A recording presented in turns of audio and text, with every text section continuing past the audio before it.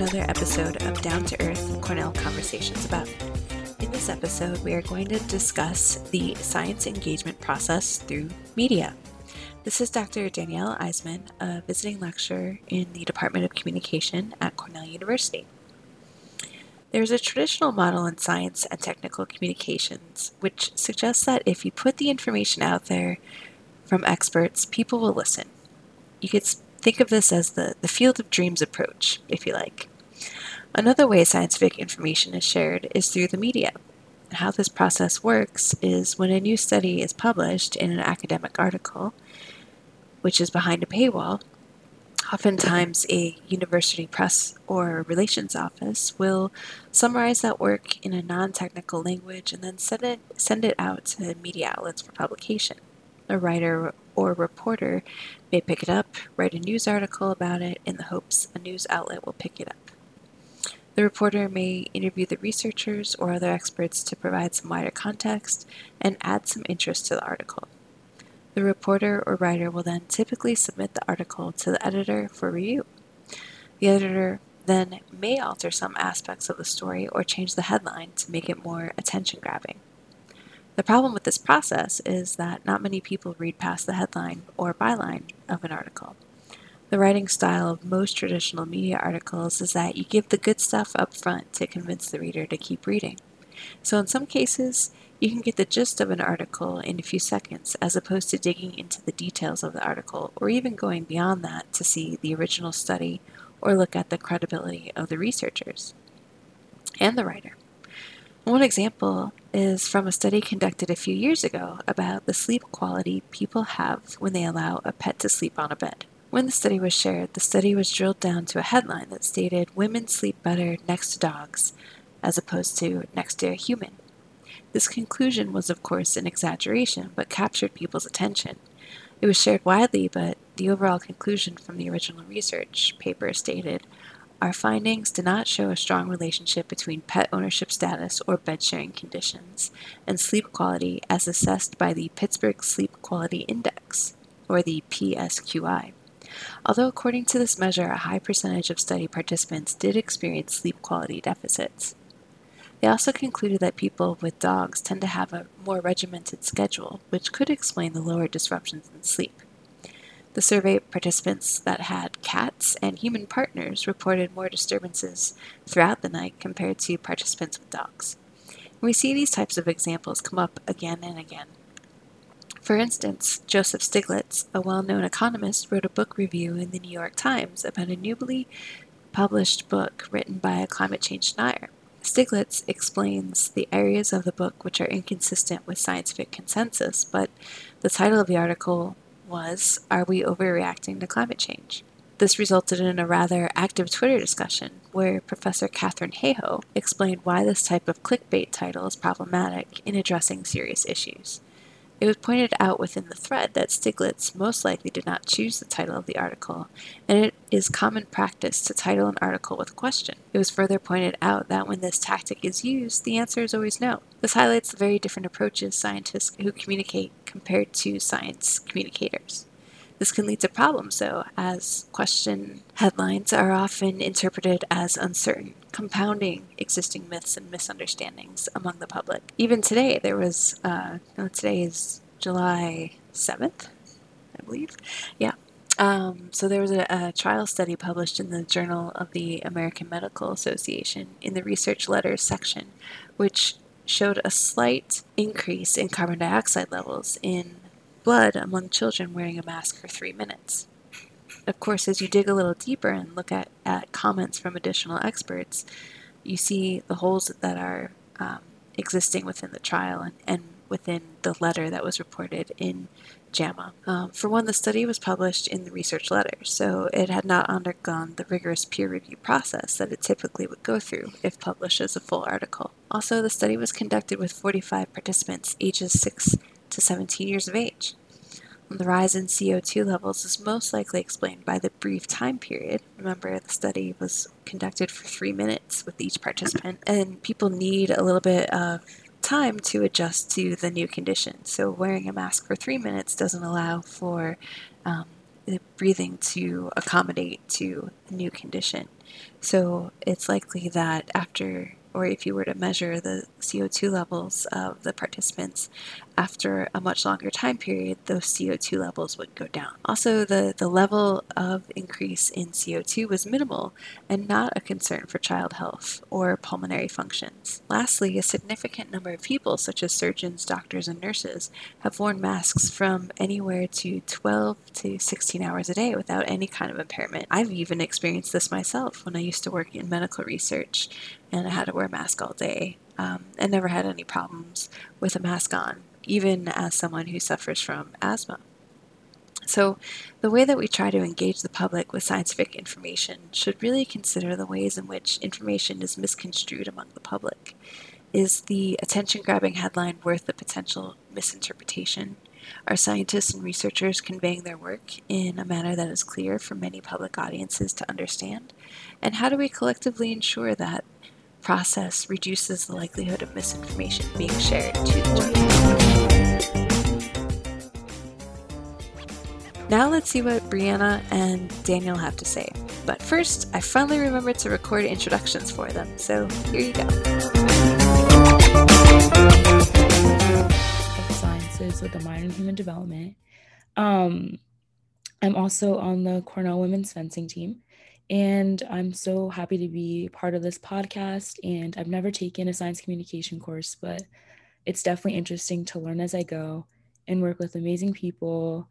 And hopefully I can take a class with Dr. Eisman in the future. Yeah, hopefully. Great. Okay, awesome. So I will stop recording.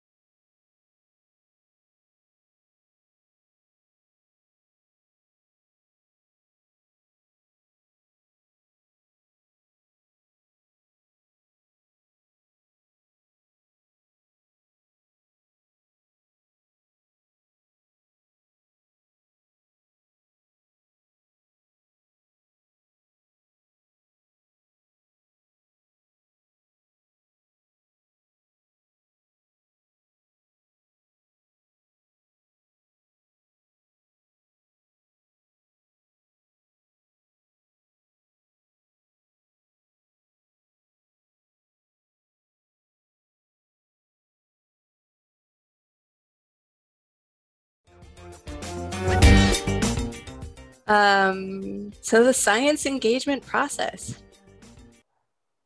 What'd you think about that? I thought it was interesting, but I was actually really interested in how can you further explain the idea that nothing in science is proven true, and why are you not able to justify that something is true? What's the steps that I guess my real question is why? Why nothing is ever true? Yeah, and everything's just false. Well, proven false. So it comes down to the scientific method, which you brought up the last time, that your understanding of science is through the scientific method. So, if you think about how hypotheses are created, so you have the null hypothesis, which is, your experiment didn't work as planned, so the null hypothesis is accepted. Or you have your testable hypothesis, so it either worked out as you had anticipated or it did not work out as you had anticipated. And so because that's kind of that process that dictates science and how scientists view the world, it's always based on mounting evidence. And so the more and more often your hypothesis or your educated guess is correct, then the more confidence you have that that concept is not false. But as you know, and as we often see with science, is that as new discoveries are made, then we start to reject certain theories or certain ideas. Mm-hmm. So, everybody, I don't know the year because my brain doesn't remember dates, but so, Same. but I mean, what, hundreds of years ago, 500 years ago, people thought that the Earth was flat, and not talking about the flat earthers today, but that was kind of the consensus, was that the Earth was flat. And then the as people's understanding of physics and astronomy advanced, then they were able to prove that that was false. And Mhm. so, and that happens over and over again in science, because we're always learning new things, we're advancing, we're gaining an understanding. And so if you say something is true, then it's kind of absolute, and you kind of stop there. You're like, okay, Mhm. this there's nothing else to explore about that. But if things can only be proven false, then it pushes you to keep questioning and keep exploring, and keep testing, so that you can be as certain as possible. Yeah, that makes sense. Because I know, like in my stats class, we would say we fail to reject the null rather than like the null is true. Mm-hmm. Yeah, that makes a lot of sense. Yeah. And then, I think that's where there's a lot of, and I think we talked about this a little bit last time too, because a lot of people got angry or were questioning the research by the CDC and the World Health Organization, because they kept changing their guidelines. But Yeah. that's because the science had to catch up. So, they were testing and testing and testing, and people want answers right away, but that's just not how scientific inquiry works. It takes a long time to understand what's happening, especially when it comes to how diseases spread and how it works in the body. And I mean, that's just one example. Everything is pretty complicated, but Yeah, like I feel like people often think that like when something's like published, it's like absolute and that it's 100% true. And if it changes, then like science is a hoax and it's not correct. mm-hmm. But I guess that's like something that like we need to like understand as consumers of scientific information, that things can change with more research. Mm-hmm. I guess like my lingering question is this idea that something can only be proven false. Is that kind of a contradiction to what the burden of proof should be on? Like for example, I can make some outrageous claim, like go upstairs and say, "Hey, I just saw Elvis in my kitchen. Prove me wrong." And because I guess you can't technically prove me wrong, it's like I mean, I'm just saying, doesn't it seem like you could kind of just make any outrageous claim, and if it can't technically be proven false, is there kind of a contradiction with like burden of proof and this idea that I guess you can really only prove something false but not true? Yeah, it's and it ties into the concept of replicating studies, which we don't do enough. And we say this all the time in scientific research, that we need to replicate studies over and over again to make sure that the original results are, and the conclusions follow the same logic, and that you can repeat what somebody else did and get the same results, so that you have more and more confidence. And it doesn't happen enough in science. And it's and that's where you start to see some disagreements about some of the different disciplines. So like I did my PhD research, I used evolutionary psychology. And because we're trying to make these estimations about human behavior based on the way that people evolved, you can't really prove that false. And so a lot of people will reject some of those conclusions or theories because you cannot prove it false. Because it's in some cases it is outrageous claims, but it's looking at human behavior today and thinking about, okay, well, that's counterintuitive. What led up to that type of behavior, and why do we see that over and over again? So there are theories based on human behavior, and then also primate behavior, because we're linked to that. And so evolutionary psychologists will say, well, we're able to study these behaviors now because we have these other models. Whereas people that argue against the use of evolutionary psychology say, well, you weren't there millions of years ago, or, what, 1.4 million, whatever the Pleistocene era was when the first humans started to come out. But a lot of what we understand, or the way that we describe early humans, is based on a best guess, and we can't really prove that false. So they're theories, and we try to build more and more evidence to support those theories. And it is on, the burden of proof is on the researchers, on the scientists that are making those claims. But it's also, it's good for other people to question those claims as well. And I think that's part of the, I guess, a concern in the science engagement process, is that, especially the way that we consume science information these days, we don't really question a lot of the information that is presented to us.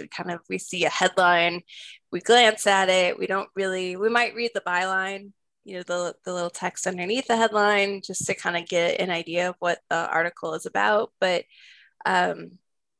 we don't really take the time to go through, read the full article, look at the sources, look at where that information came from, some of the background of the study.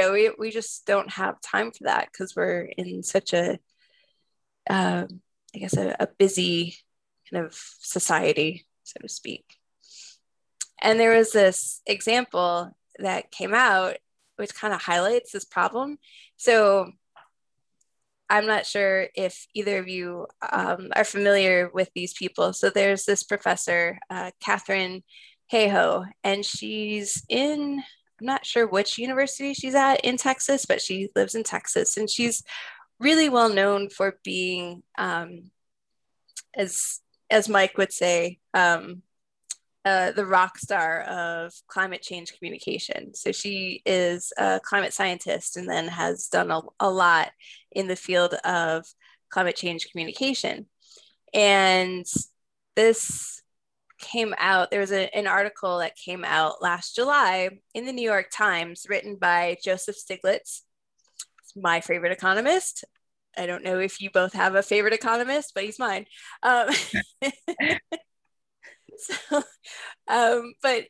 Joseph Stiglitz reviewed this book that came out last summer, and it was written by a climate change denier. And so, he reviewed the book for accuracy, and talked about what was inaccurate, or what was inconsistent with current consensus of science. And sorry, I'm getting a phone call. And so, sorry about that. I'll have to edit that out. So he wrote this article, and then the New York Times submitted it, or printed it.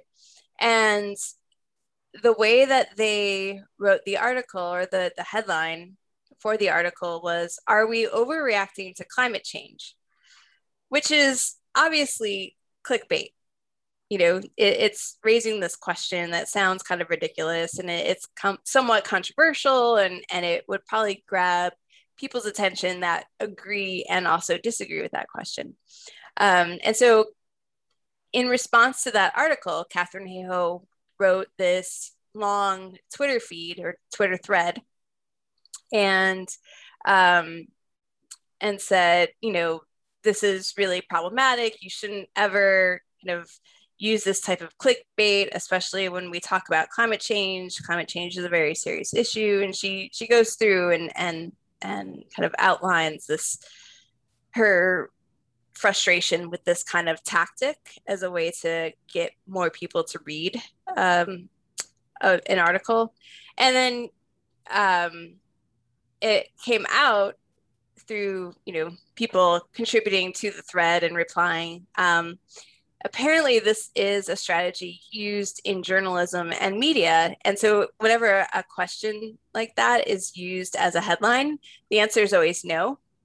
And it's based on, so I think this person, Ian Betteridge, he wrote this quote. I think it was, I don't know if he came up with this tactic or if it was something that he just pointed out, but you know, any headline which ends in a question mark can be answered by the word no. The reason why journalists use this style of headline is that they know the story is probably bullshit and don't actually have the sources and facts to back it up, but still want to run it. So, it's this way of getting more and more people to read a story. And given how divisive climate change is, it probably got a lot of clicks just because of the title. I'm gonna be honest, you made me want to look up this Joseph Stiglitz.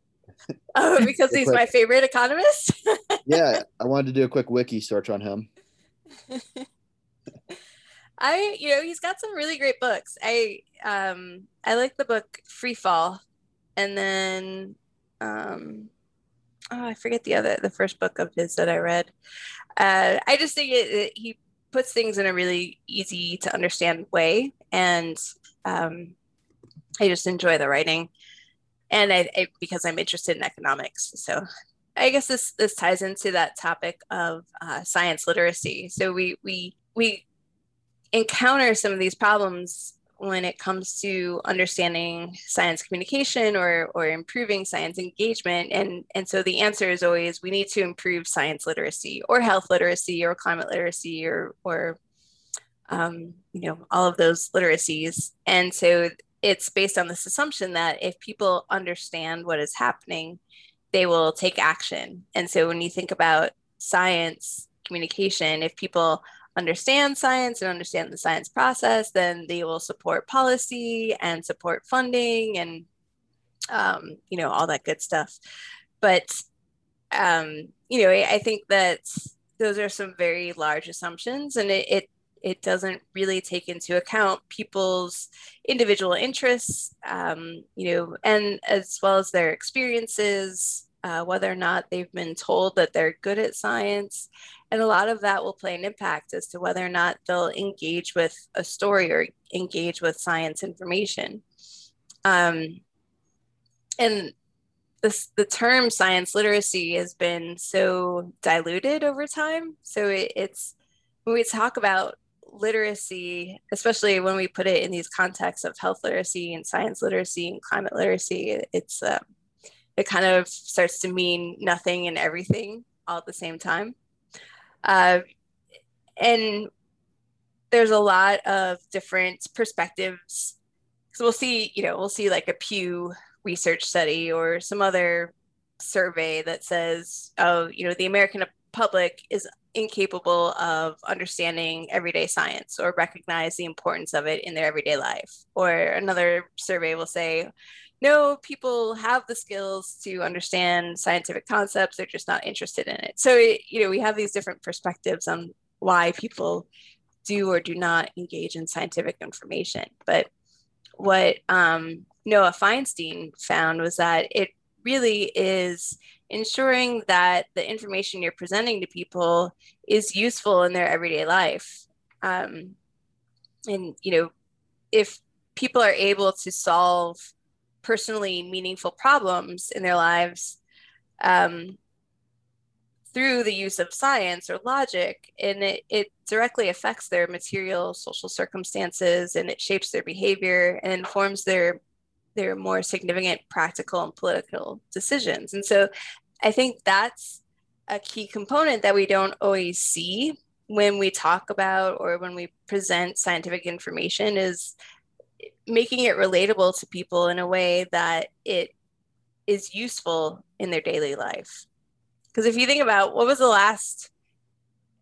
last bit of scientific information that you could easily like pinpoint how useful it is to your daily life? I feel like the last thing is probably like something about like the COVID vaccine. Mm-hmm. Maybe. And it was just like a headliner kind of like oh, is the COVID vaccine even like effective, or which one's more effective, Pfizer or Moderna, or just like things like that just make you want to like look more into it, because it does impact you like daily. Yeah, well, especially right now, but yeah.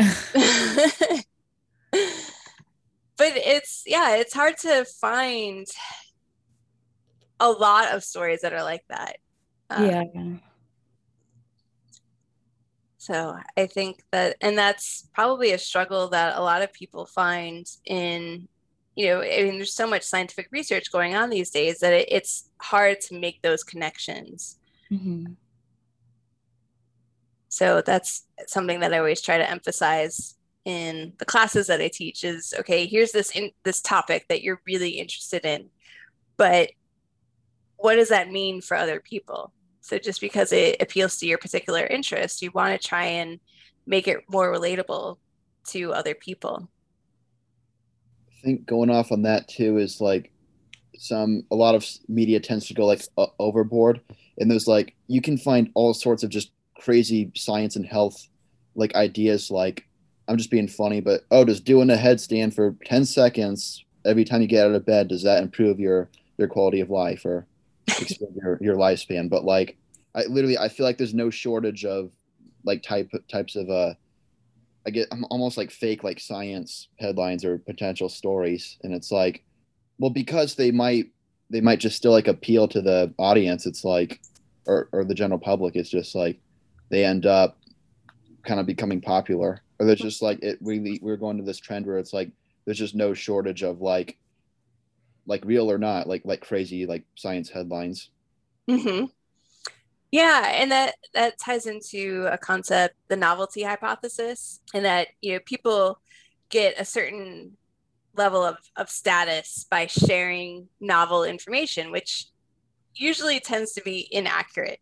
And people share that more widely and more quickly. So if you see, like something like you just said, Daniel, like standing on your head for 5 seconds every morning will improve your memory or your overall daily life. And people will click on that and they'll share it and they'll think it's funny and it'll spread across the internet way more quickly than news of a new scientific study shows that increasing blood flow helps give you energy, something like that. And it does happen a lot. And I think that's probably been a trend that we've seen since the advent of the internet, especially social media, is that, we just kind of share things without really looking into it. And there's so much demand for content, and it's so easy to share content quickly that it's this increasing pressure. So as people are trying to compete, or if different media outlets are trying to compete for advertising dollars or funding, this this pressure to get information out there as quickly as possible, it kind of leads to inaccuracies and less precise information sharing. And there's this funny website. Well, I don't know about, I shouldn't say funny, not funny, haha, but an interesting. There's a website. It's called Kill or Cure, and it's these people that created the website. They've taken articles from the Daily Mail, which is a newspaper in the UK. It's not really a reputable newspaper. It's kind of known for being like a tabloid style newspaper. And so what they do is they take the headlines and they always report information about a new study in terms of whether or not it provides a cure to cancer or it is certain to kill you. And then sometimes and they have it split up by topic. So they'll have like apples. And so they'll have one story there that says apples cure cancer. Then they'll have one underneath it, apples certain to kill you from cancer. But that's just a way that they are able to ensure that people will click on the headline. because they want to know, if what I'm eating is going to hurt me or if it'll help me. And we've seen that health research in health and diets and nutrition have kind of gone back and forth about certain foods like coffee and red meat. So certain years, red meat is bad for you and it will increase your cholesterol, give you cancer and all that good stuff. And then other years, no, the protein is great for you. You should only eat protein. And again, a lot of it is tied to diet gimmicks and marketing and other aspects, but they'll tap into scientific studies that are possibly uncertain, or they might have one instance in a small study where the results show one thing, and so people will just run with it.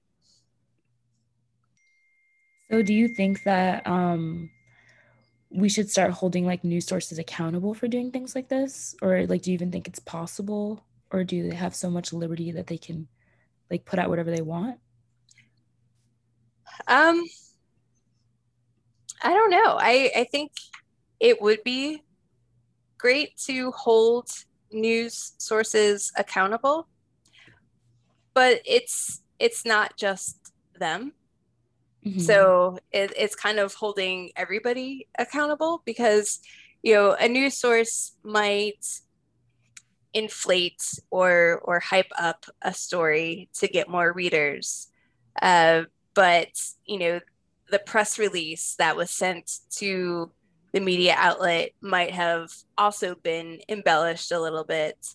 And then what we're also finding is, because there is so much, just like the number of scientific articles that are published this year or each year has increased dramatically. There's people out there that are finding a lot of inaccuracies in scientific research that are published. And that's happening more and more frequently. It's still a small percentage, but there's there's a person on Twitter, Elizabeth Bick, I think that's her name, and she'll go through and call out people for their inaccuracies in their published journal articles. Oh, wow. And so she has a lot of enemies. So yeah, and a lot of people don't like to be called out for that. And it could be because of the mounting pressure to publish among academia or within academia. It could be the pressures that editors and reviewers are under, and then the pressures that public relations offices are under, and then the reporters and the media outlets and the pressure that they're under. So it's just this huge overall systemic problem. Mm-hmm. I think that's why there's probably more people working on some of those digital websites or extensions for your web browser that will kind of seek out the accuracy of the information that's presented to you. So I don't know if you've seen that on Facebook, or there's different things that you could attach to your web browser that will tell you whether or not the web page you're reading is consistent with scientific consensus and things like that. Yeah, I know that there's even a website that I use I think it's called MyBib, and you can just cite articles, and also tells you if it's like credible or not credible sources. Oh, that's really great. Yeah, I've definitely heard of like MyBib. I've never gotten it to tell me like if it's credible or not, though. It only will cite them for me.